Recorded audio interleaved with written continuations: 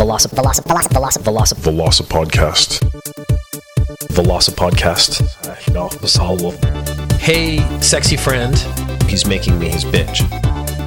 Maybe you want to get a piece of that. Pretty good. I want to talk about sexy teens. I was getting erections. It's a very creepy feeling. I can guarantee that underwear theft will come up again.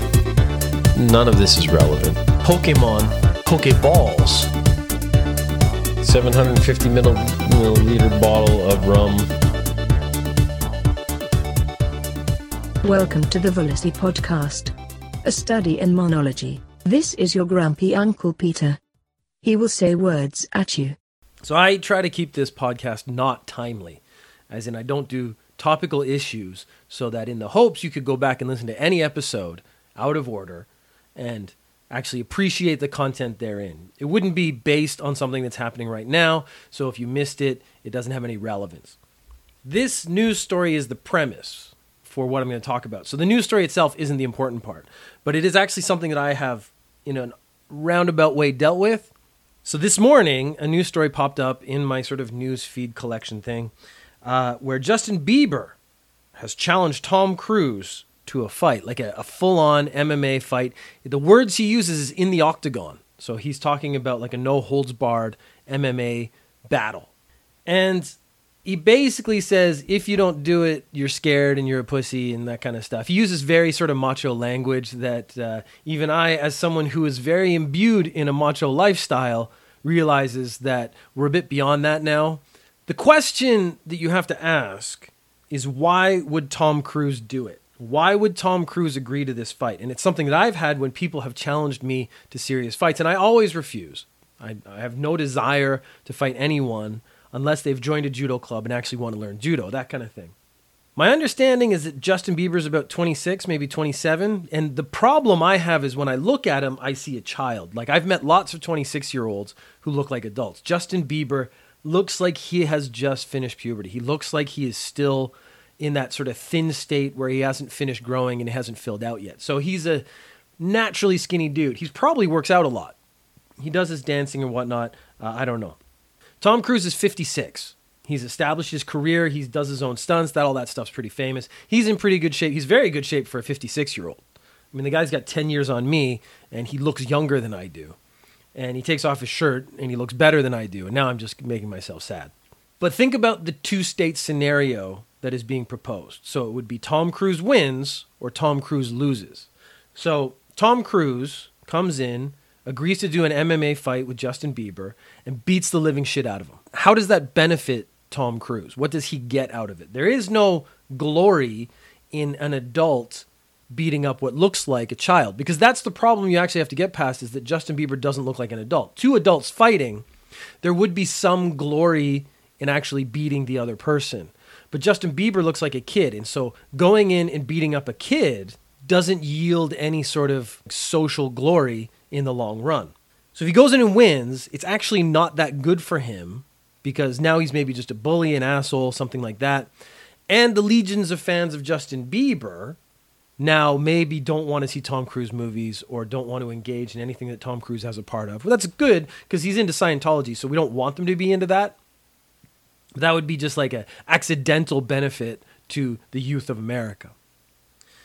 And then there's going in and fighting Justin Bieber and losing, which would be worse. I mean, of the two options, it's the worst one, but they're both bad. So going in, fighting Justin Bieber and getting your ass beat by, again, what looks like a kid makes you look terrible. I could see that as honestly being close to career ending for Tom Cruise. Now, he's going to be fine. He's got enough money now. But if you look at it from Tom Cruise's point of view, there is no benefit to actually engaging in the fight. I would be interested to see if he actually responds to this at all, because I actually think Tom Cruise is at a level in the entertainment industry where, yes, he's going to know who Justin Bieber is, but he's not going to care about Justin Bieber, Justin Bieber's opinion, or Justin Bieber's fans. So logically, there will be no response. And there are, of course, people trying to bait him. So Conor McGregor has posted that he would sponsor the fight. Now, the thing is, that's Conor McGregor just trying to up his brand. And again, he's punching upwards at that point. In the entertainment industry, Tom Cruise, there is actually a very good chance that he barely would know who Conor McGregor was. Conor McGregor became champion and did all the fights and stuff, and people heard about it, but that was actually now a year ago. Conor McGregor has now basically become irrelevant. Until he steps back into the ring, it's going to stay that way. So this is what I think he's fighting against. So he's gotten on Justin Bieber's camp and been like, yeah, let's make this fight happen, even though he has not taken the time to think all the way through the consequences. Tom Cruise will never agree to this fight. So bringing this back to when people have challenged me to fights, which I've talked about once or twice, I had the same thought process. I had someone challenge me to a fight. Now, everyone knows that I've been practicing judo my whole life, so they know that I am a skilled person in this martial art. That doesn't actually mean I would be a good street fighter or a good MMA fighter. I'm very aware of that. I would have to rely on the skills I have, the ones I've trained my whole life, and those would probably work, but I don't get smacked in the head very much, so I might not be able to take that. That might be my downfall. But if I win a fight against a challenger, now it's just the guy who has tons of experience beating up some guy who doesn't. And if I lose a fight to the challenger, now I'm a guy with a lot of experience, and that experience now becomes denigrated in some way because those skills didn't facilitate me winning the fight. So there is no actual positive win situation for me. And in a much greater scheme, there is no positive win scenario for Tom Cruise. So I would expect this to just die out. Tom Cruise is not going to respond to Justin Bieber at all, which wouldn't be a surprise. I mean, who would spend their time responding to Justin Bieber other than me? Because, let's face it, I got nothing to do. If Justin Bieber wants to challenge me to a fight, I would absolutely take him on right away because I have nothing to lose in this situation, and I assume this would be paid in some way, and I would get to fight Justin Bieber, which I would find really entertaining. But again, I have nothing on the line. Like, I lose this podcast. There would be no way I could lose listeners to this podcast by losing a fight to Justin Bieber. I would probably gain podcast listeners just because they want to know who is this weirdo who took on a fight with Justin Bieber. So that's something, when you look at these sort of internet challenges and scenarios and things where people are like taking it to this level where they actually want to get physical, it's something to consider. What is the best win scenario for the person being challenged? And once you've thought about that, it's actually pretty easy to guess whether or not they're going to take it on or even respond at all. Quora question, is there something the Hulk can't smash? Well, yes, there is. It's my heart. Quora question is, can people with high IQs sense each other? Now, the answer is no, because people don't sense each other. You can kind of sense when there's a human in the room, stuff like that. That part of the question is relevant because the answer is no. You could talk to someone and then glean whether or not they're intelligent or not, something like that, sure. The only reason I bring this up is because the answer I want to read to you in the most dramatic way possible, because it is essentially 50 Shades of Grey for the brain. So the question, can people with high IQs sense each other? The answer by Josh Hill, yes, indeed. Often the two will recognize one another's intellect simultaneously, and then their eyes will meet in mutual acknowledgement, while others in the group remain oblivious to the silent exchange. Subjectively, it feels like the two of you are occupying a different realm to which the others don't have access. He says a couple other things about other people of equal or lower intelligence not being able to understand what you're doing. Then he finishes off with, they may also, under certain circumstances, discuss IQ explicitly, but generally only with one another for fear of hurting someone's feelings. And I mean, this is the problem with people thinking they're smart, is they end up sounding like just morons. Another consistent Quora question, it's not just here, I've actually seen it on Reddit, I've seen it on a couple other places, and it's this weird power fantasy. So the question is, let's say I was in the Marine Corps boot camp and the drill instructor invaded my personal space. If I took a swing at them, what would happen? This is not the only time I've seen this question. I've seen guys say, like, I've studied martial arts. If I joined the army and the drill instructor got too close to me, I think my natural instincts to take him out would take over and I'd beat him. There are so many assumptions there, first of all. Now, let's take it to the base that this situation actually happens. There is a base assumption that the person asking the question or making this statement could take the drill instructor. The drill instructors are not chosen by accident. They tend to be somewhat competent in their job. I'm not saying they could beat everyone in the world in hand-to-hand combat, but I'm betting they're proficient. So you're not just going to take a swing at a guy and expect it to go well. Now, I would also assume that drill instructors are not alone. They have other people around who help them, probably other instructors. And if you took a swing at them, I don't think you'd be fighting one guy. I think you'd be fighting multiple guys. And here's a very interesting thing to realize. It really doesn't matter how good you are. Once you get past 2-3 guys, you're done. Now, another thing I know, I have never joined the military, so I can't really speak as an authority. One of the things I do know that is drill instructors, if they get in your personal space, that doesn't matter because you don't have personal space anymore. You have joined the military. You've joined the Army. In this case, you've joined the Marines. They can get into your personal space because that's their space. That is the relationship that you have signed up for. Which takes me to the next question is, why did you join the Army? Why did you join the Marines if you don't want people invading your personal space and telling you what to do? Because literally their job is to tell you what to do. And then you've probably heard of the same thing I have. I've seen it in TV and documentaries and stuff, where in the military, this boot camp, the whole system is break you down and then build you up again. So you think you're going to be taking out the guys whose job it is to break you down. I think you are sorely mistaken in A, your abilities, and B, the situation you're in. Because I think the weird fantasy that's happening here is what you think would happen after you took a swing at a drill instructor. You would be 100% noted as a shit soldier. You would not be lauded as some amazing hero by everyone else. They'd be like, that is one of the worst soldiers. He was told what to do, and he actually took a swing at his boss. I would bet you could be charged with assault. Maybe not in a criminal court, but I'm sure they have court-martials for people who take swings at superior officers. That's kind of why that whole system was invented, so they could keep that internal. You would not be showing such ability and such proactiveness that they would make you into some kind of secret commando the next day. You wouldn't be like thrown in the cell, taken out of the cell secretly and put into some kind of special program. Because honestly, that is 100% movie logic. That doesn't happen in real life. That could only happen in a movie where they needed some guy who was going to be the hero of the common man. So he bucks authority. But the actual military does not appreciate people who buck authority. They want people who do what they're told. The more effectively you do what you're told, the better you will be as a soldier in the military. What would happen is you would probably get your ass beat, maybe not by let's say you even connected with the drill instructor and knocked him out. There would be 2 or 3 other guys who would take you down right away. You'd probably be arrested, and then you'd probably be drummed out of the military. So you would be forced to leave the military because you didn't have the discipline to succeed.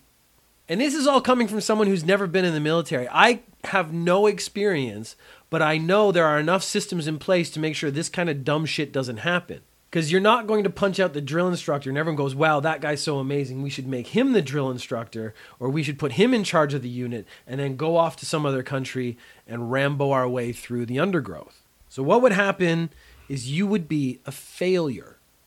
And that's the bit you don't want to accept, or the bit you don't understand. You are a failure if that's how you behave in this situation. Would you rather be able to read minds or see the future? Like most of these questions, I actually have a bunch of questions I need to answer before I can even make a real consideration. If I can read minds, are languages instantly translatable? So if I tried to so I live in Japan. I'm an English speaker. I live in Japan. If I tried to read the mind of a Japanese compatriot, can I understand it completely? If I go to another country, I go to India, and I try to read the mind of one of the people there, will the words be translated? Because we do tend to think in words. Now, if you change it to some sort of empathy, where I can understand their feelings and stuff, that might actually be more useful if I can't understand their words. But if I can only read the minds of English speakers because everything else is in a language I don't understand, then unless I live in an English-speaking country, it's not particularly valuable. And that comes with a caveat for me as to whether or not I can turn it off. If it's voluntary, That's a very useful skill. But if I am bombarded by other people's thoughts all the time, which is one of the things they put in comic books, the people who can read minds, they have to find a way to block out all those voices. That's an important part of the skill. If I'm able to turn it off or turn it on whenever I want, that's a very, very useful skill. But for me, I think the value would come from being able to read anybody's mind. And even more important, if I could read the mind of people whose language I do not speak. Living in Japan, I actually run into this problem where I sometimes understand a lot of the words they're saying, but I don't understand the feeling behind those words. I don't really know what to do. Maybe it's a cultural issue. Maybe I don't have the vocabulary to understand them. But I have had conversations where I, by the end of the conversation, understood clearly that I didn't really have a sense of what was going on. I don't know if that person's angry or happy or how they feel, or do they want me to talk to them more? Do they want me to go away? Because I'm missing a lot of cues. So reading minds in those situations, getting a deeper understanding of their wants and needs would be really useful. Because then I would have the choice. I could either provide them for them or I could extract myself from that situation. The alternative is see the future. Now the question then is actually about determinism. Is the future set? Or is the future changeable? If I can see the future and adapt my actions to be successful, then that is a useful skill. If I see the future and there's nothing I can do about it, then it's almost pointless.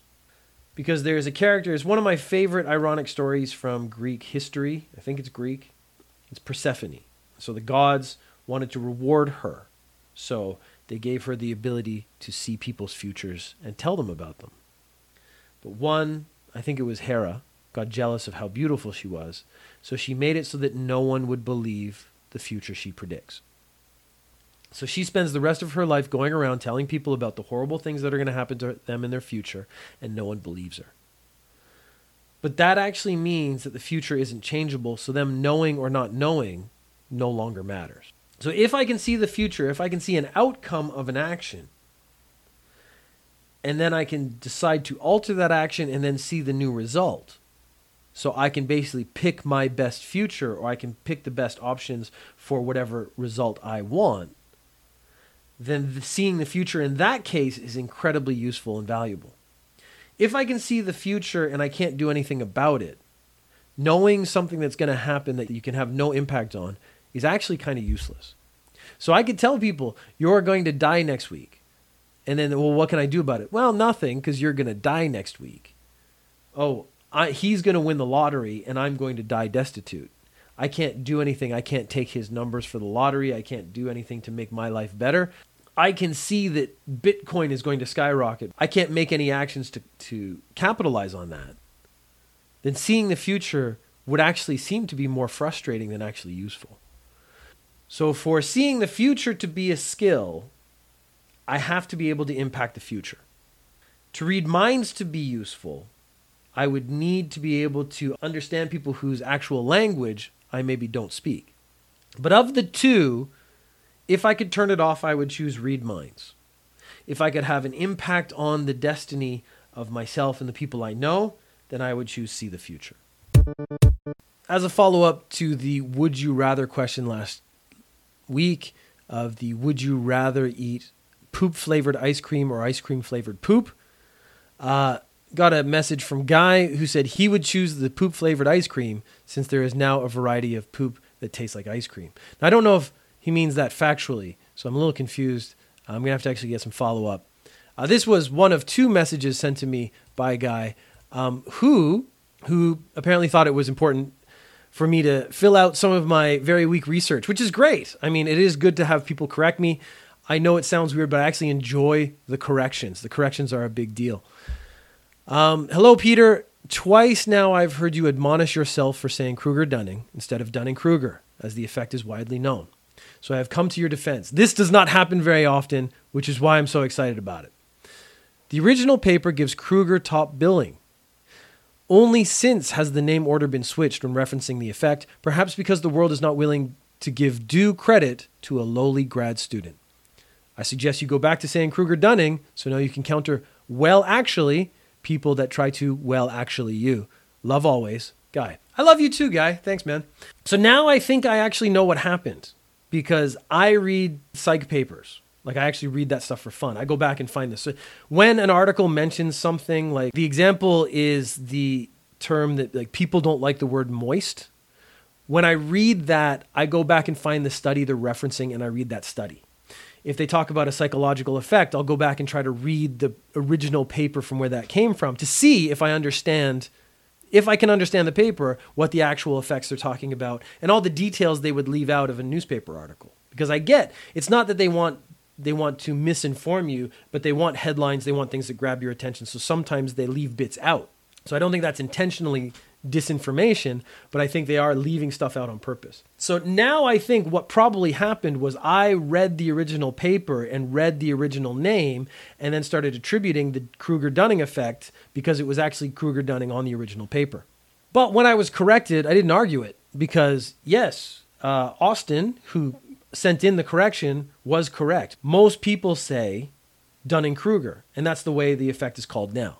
So since I naturally say Kruger-Dunning, because it just sounds more natural to me now because I've said it for so long, I'm going to keep saying that.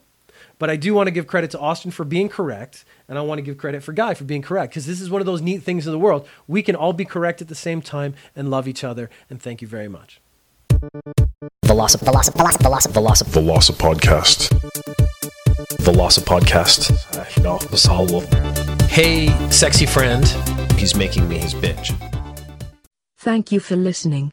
If you have questions or comments, you can tweet at VelociPeter or email velocipodcast@gmail.com.